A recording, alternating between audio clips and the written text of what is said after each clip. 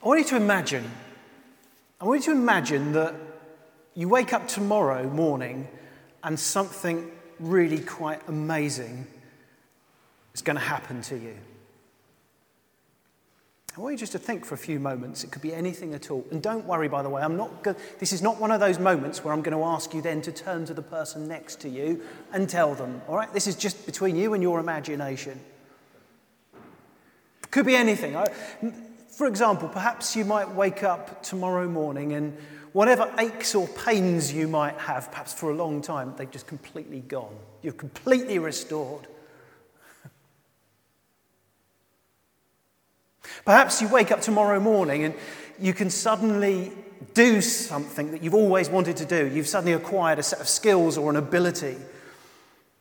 Perhaps you could suddenly speak loads of languages that you've always wanted to speak, or you're suddenly really good at a certain sport, or you can fly an aeroplane and play a musical instrument, whatever. Perhaps you wake up tomorrow morning and you suddenly discover you've come into a vast, vast sum of money. Or perhaps you've inherited a stately home and fully kitted out with all the servants that you need. You never have to do anything for yourself again. Just spend a few moments in that place of imagination and just think for a few moments that something really, really is going to happen tomorrow. Now, imagining that this isn't just hypothetical, but it's reality, I want to ask you the question. If you knew that actually that was going to take place tomorrow morning, how would it change your life today, on Sunday, the 7th of August, 2022? I want to suggest that it would probably shape the way you live your life today. Whatever frustrations you have on this very day right now, whatever it is that you might be anxious about, afraid of, worried about, whatever's on your heart or mind, somehow you'd probably cope with it a bit differently. You'd see it differently. You'd engage with it differently. Why? Well, at the risk of oversimplifying things, simply put, you would live today in the light of tomorrow. And I want to suggest that it's that theme of living today in the light of tomorrow, as tomorrow meaning eternity. Living today in the light of our eternal tomorrow. That was the very thing that was going on in Paul's mind as he wrote Romans chapter 8. He said that, when we think about, I consider our present sufferings, and remember, Paul had lots of them. He was in prison, he was beaten up, he was tortured, eventually paid the ultimate sacrifice for his faith. But he knew what it was to go without. He knew what it was like to be slandered. He knew what it was like to face injustice. He had a tough time of it. But Paul writes this, I consider that our present sufferings are not worth comparing with the glory that will be revealed in us. And so he goes on to unpack that. And he talks about prayer in a very practical way. Now, when it comes to prayer, we've said this lots of times before, prayer is not just an activity that you do. Like, I'm going to go off now and just do my prayers. Now, there's a sense in which it does become a focus in our lives. But in Christian discipleship, if you're a follower of Jesus, it's not a case that God's just interested in different compartments. You know, the bits that you do on a Sunday in church, if you go to a home group perhaps, or perhaps when you then sit down and read your Bible. And as important as those activities are, prayer means something far bigger and deeper, because Christian faith is about a whole of life engagement in communion with the risen Jesus. That means there is not a single moment of your life, waking or sleeping, that is not connected with him. So when we think about prayer, we're not just talking about going off and saying your prayers or doing prayers, although there are times when that focus and that concentration needs to happen. But rather we're talking about that broader thing. That everything we do, everything we experience, we do for better or for worse, it's all caught up in our relationship with God. It's a lifelong conversation, a lifelong communion with God the Father. So when we think about praying, intercession, praying for situations of suffering in the world, Paul is talking not just about an isolated activity when our concentration is specifically focused, but our whole lives and what that means to carry that in relationship with Jesus. And he gives us a really helpful, I think, set of images in this passage. He talks about groaning. He talks about the groaning that's going on. Groaning there is kind of a shorthand for suffering of any kind in the widest sense. Whether that is personal, individual suffering that you are experiencing, whatever that may look like for you right now. Or whether it's a sense of carrying that sense of pain of the whole world as we think of situations such as Ukraine, Yemen. We think of situations in Afghanistan. We think of situations of torture or crime or hunger or sickness or disease, whatever it may be, in either in the widest sense or the very focused sense. It all comes down to this same thing, groaning. And Paul gives us this image that there is this groaning that pervades literally everything. But as a Christian believer, when you pray, that groaning takes on a new dimension. You are connected spiritually to the living, eternal God. And therefore that groaning means something quite different. So what is it? You see, that groaning is not just, for us as Christians, is not just an outward expression into a sense of emptiness, but rather it is something that connects us to our eternal tomorrow in which we are to live in the light of now. Paul talks about three types of groaning here. The first type of groaning he talks about is the groaning of the whole creation. In verse 22, he writes this: "We know that the whole creation has been groaning as in the pains of childbirth right up to the present time." When you experience groaning, when we experience groaning, remember a shorthand for suffering here in the widest, broadest sense, it's part of the human condition. It's not something that's wrong or weird about you. It is something that is wrong with the whole creation. But what it means is that, according to the vision that Paul is setting before us, is that the whole of the cosmos is part of this. We're in this together. Things are not right. We live in that place of tension and contrast and contradiction between the way things are and the way things God wants them to be and ultimately will be. We are not there yet, but for now we live in that place of tension and that place of groaning. And I want to suggest that there's a sense in which when we understand it that way, it can actually be quite helpful and empowering. Because it means that next time you're experiencing that groaning, whatever that means, you may know that you're not on your own in it. It's to be expected. Every human being ever is part of it. And it's not just human beings as individuals, it's in the broadest sense. Even after 2 world wars, war still rages. We live in a war-torn, violent and unjust world. And it goes far beyond humanity, or should I say inhumanity. We see the ravage, the destruction we do to the environment. Nature itself, the creation, is groaning under this strain of the way in which we as a race have abused it. But if, in that sense of groaning, sometimes we feel bad about that sense of groaning, we're actually told by Paul here that is in fact for a Christian to be part of our prayer, or is to be our prayer of intercession. Very often, when we're in a low place, it can be because our focus has become on the things that are making us groan. Because we meditate on things, we contemplate, we find things going around in our heads all the time, whatever it is that's going wrong. It consumes us. It absorbs us. Now, I've said before that if you know how to worry, you know how to pray. Think about it.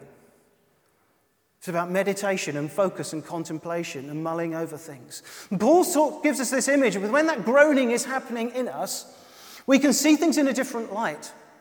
Yes, we can mull things over, we can contemplate, but we don't do so with that emptiness. But rather, our groaning is with that sense of Godward yearning, which is the second type of groaning that Paul mentions. If the first one is that the whole of creation is groaning, the second thing is that Paul mentions that not only is everyone and everything groaning, but the believer groans in a very specific way. He writes this in verse 23. We ourselves who have the first fruit of the Spirit groan inwardly as we wait eagerly for our adoption as sons, the redemption of our bodies. In other words, Paul says is that when you know Jesus, when you do this groaning, not just in isolation from God, but in connection with God, it's a different type of groaning. It is a type of yearning, a Godward yearning, that our focus is on that tomorrow in which we live in the light of, that future that is eternal. But we live in that place of tension between that eternal future and the present suffering. And we are to understand our prayers, our groaning in that light. But he gives us a very specific focus here, because Paul says that our focus is to be on the God who lies at our future and therefore is to be experienced in the present. And he says that we will wait for our redemption, for our adoption. We await our adoption as children of God. That's a really important word that comes up several times in the New Testament, as Paul uses that word adoption to describe the relationship that we have with God. That God is our Father and adopts us even though we are broken and even though we've messed up. He adopts us into his family. And having the right image of God in our minds is really important here. A few years ago, I remember going with Tamara to first time I've been to a couple of these now, but first time went to a court, what they call a celebration hearing for the adoption of a child, and it was a wonderful experience. I really didn't quite know what to expect, but everyone went in. Everyone was smartly dressed. We were there with a few other friends and family of the family of the people that were adopting this child. And when we went in, the judge came out and dealt with all of the formalities that had to be dealt with for the adoption. Then it came to basically what was the celebration part of the occasion. And I'll never forget, he got out of his judge's chair and the child came up to him and he took his wig off and he let her wear his wig, handed over the documents and allowed her to actually seal the seal on the document. Photographs were taken, and this judge said to this child in front of the whole of the courtroom, sometimes people ask me, what does adoption mean? And he said, very often people will find themselves in that place having come through a whole story of brokenness and a sense of rejection. He says adoption to me, he said, means one thing. Adoption means forever. I've never forgotten that image, and I think it's so important because when we think of God, very often people think of God as the judge, as an image that is distant, and it may be an unfair image, but an image of a God who is just about executing justice in a very cold and detached way. Now, whilst justice and judgment is a theme within Scripture, it's not the first theme. It's certainly not a theme that exists in detachment from the theme of love and mercy and grace. When we think about this theme of adoption, it says to us that whatever our human experience has been in this life, God reaches out to us in Christ and says, you are my child, and you're my child forever. Now, that's something we can know now. It's not realized in full reality just yet because we are in that place of tension. We still live in a world of suffering. But as we groan in that world of suffering and with that world of suffering, we look to that eternal God whose promises to us are forever. So the whole creation groans, says Paul, and the believer groans, but he goes even further and says that the Spirit of God himself groans. Verse 26, Paul writes this, we do not know what to pray for, but the Spirit himself intercedes for us with groans that words can't express. You know, we find ourselves in places of situations of suffering, don't we, where we ask that question, where is God? And we just can't find the right words. You know, we should never attempt to give pat answers to deep, searching questions such as that. But, you know, we do, when we talk about suffering and we experience suffering, we point to the cross. And we see on the cross that there is God in the midst of suffering, groaning on the cross. That God knows what it is to suffer. Why? Because he is there on the cross of Jesus with us. But of course, the cross was not the end of the story because Jesus is risen, and so we talk of the risen Jesus. But we also talk, of course, of the Holy Spirit, that Jesus returned to his Father in heaven, but came as his Holy Spirit and is present with us. So as a believer in Jesus, you can talk not only of God being with you, but God being inside you. That God dwells in you by his Spirit. He's here right now. And he'll be with you tomorrow morning and the next day, whether you're conscious of it or not. But you know, we can become conscious of it, and that's the thing. That when we're groaning, we're not just groaning with the rest of creation, and we're not just groaning with a sense of hope, but we're actually groaning with the presence of God within us. Such, says Paul, that it is God himself who groans. His Spirit groans inside you. When you sense that groaning, whatever it is that is driving it, know that it is God's Spirit himself that is groaning within you. That means that when we suffer, when we groan, when we worry, when we pray, it's not just praying as a human activity, but the living presence of the living God inside you is actually groaning inside you. And sometimes when situations happen and we can't find the right words, this reminds us that it doesn't matter what words we use in prayer. You can't be misunderstood because God sees far deeper than just words. You know, sometimes people will say, please don't ever ask me to say prayers in public or in a group or anything because I'm so worried I'm going to say the wrong words, I'm going to mess it up. Or sometimes people even say, I worry that I've said the wrong thing, I've used the wrong words. You don't have to worry about being misinterpreted by God. You can't be. I don't know if you've ever sent a text and it's done autocorrect. Yeah, have you done that? Either you've been talking into your phone or you've just been typing it in and it automatically corrects it. And then you send it and then you read it back and you realise you've accidentally sent the wrong message. If you're ever familiar with that experience, it suggests other words and it's too late, you've gone and sent it. I did search this online for some funny examples and they were hilarious, but they were way too rude to actually share in a Sunday service. If you want to go home and Google it, then you can decide whether it's appropriate or not. But the point is, you can't be misinterpreted or misunderstood in that kind of way with God. You can't. Why? Because God is so much bigger than language. When you connect with him, you connect at a far deeper level than the words that you use, whether you get them right or whether you make a total lash up of them. Because God sees so much deeper.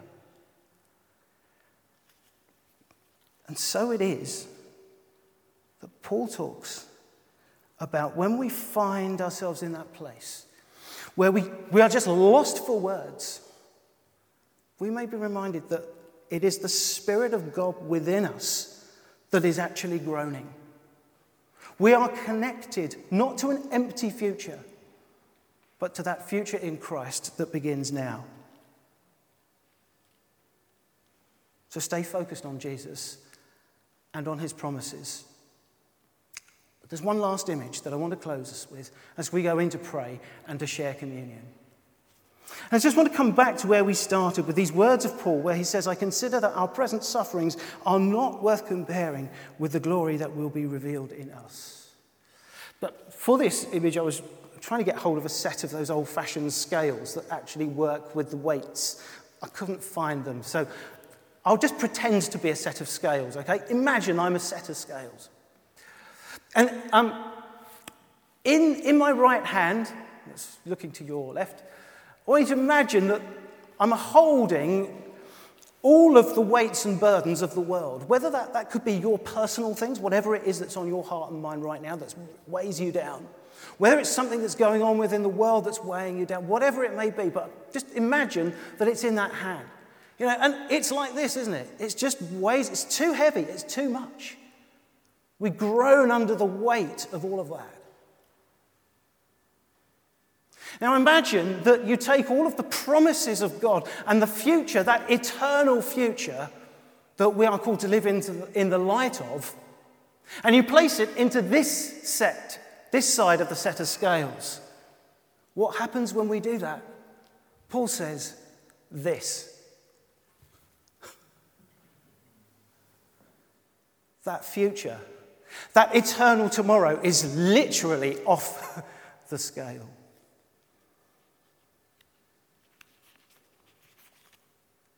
I consider that our present sufferings are not worth comparing with the glory that will be revealed in us. Let's be a people who groan with and alongside the whole of creation, who groan not just an empty groan, but groan as believers in the risen Jesus. And because we do that, we know that groaning is not just our human groaning, but the Spirit of God within us, connecting us to that future God who we can know now by faith. Let's pray together now.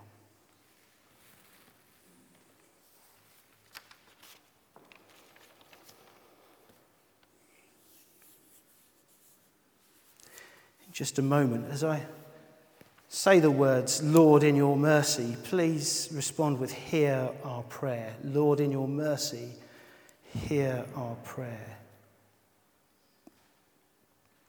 Lord, we thank you that even though we live in a world that is groaning, that it doesn't stop there, it doesn't end there, but that you point us in Jesus from groaning to glory. So we ask that whatever may be going on in our lives, whatever weights we may carry, whatever it is that makes us groan, may that groaning point us to your glory. Lord, in your mercy, hear our prayer. Lord, we pray for peace. As the world groans with war and with violence, we pray for Ukraine and for the situation that exists between Ukraine and Russia. We pray for the situation in Israel and Palestine, China and Taiwan and that region,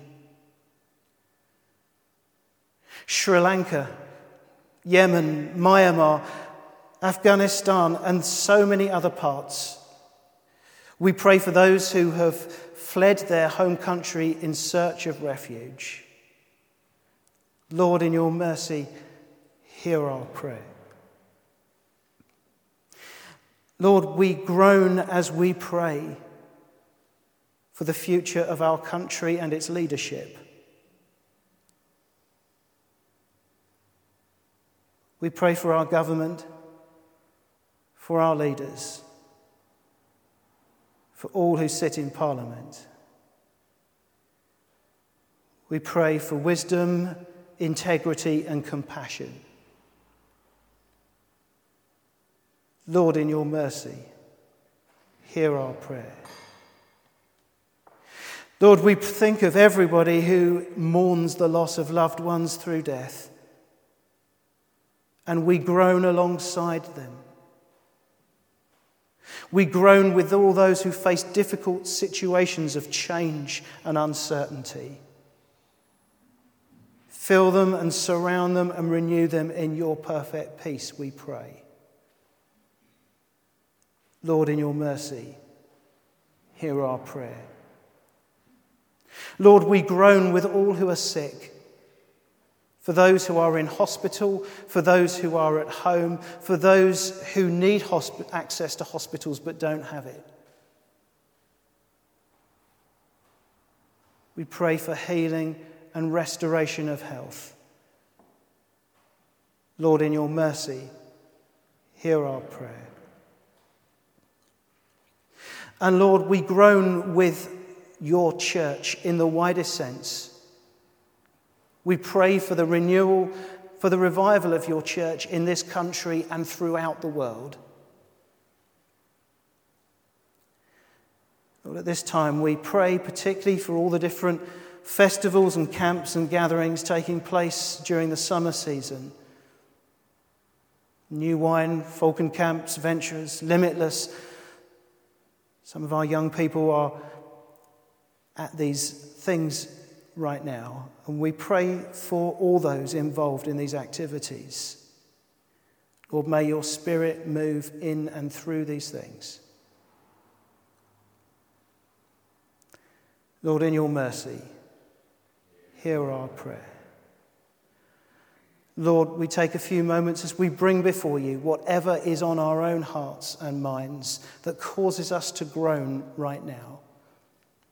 As we hold them before you, point us from groaning to glory.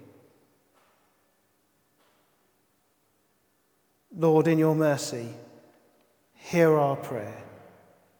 And we join our prayers together in the name of Jesus. Amen.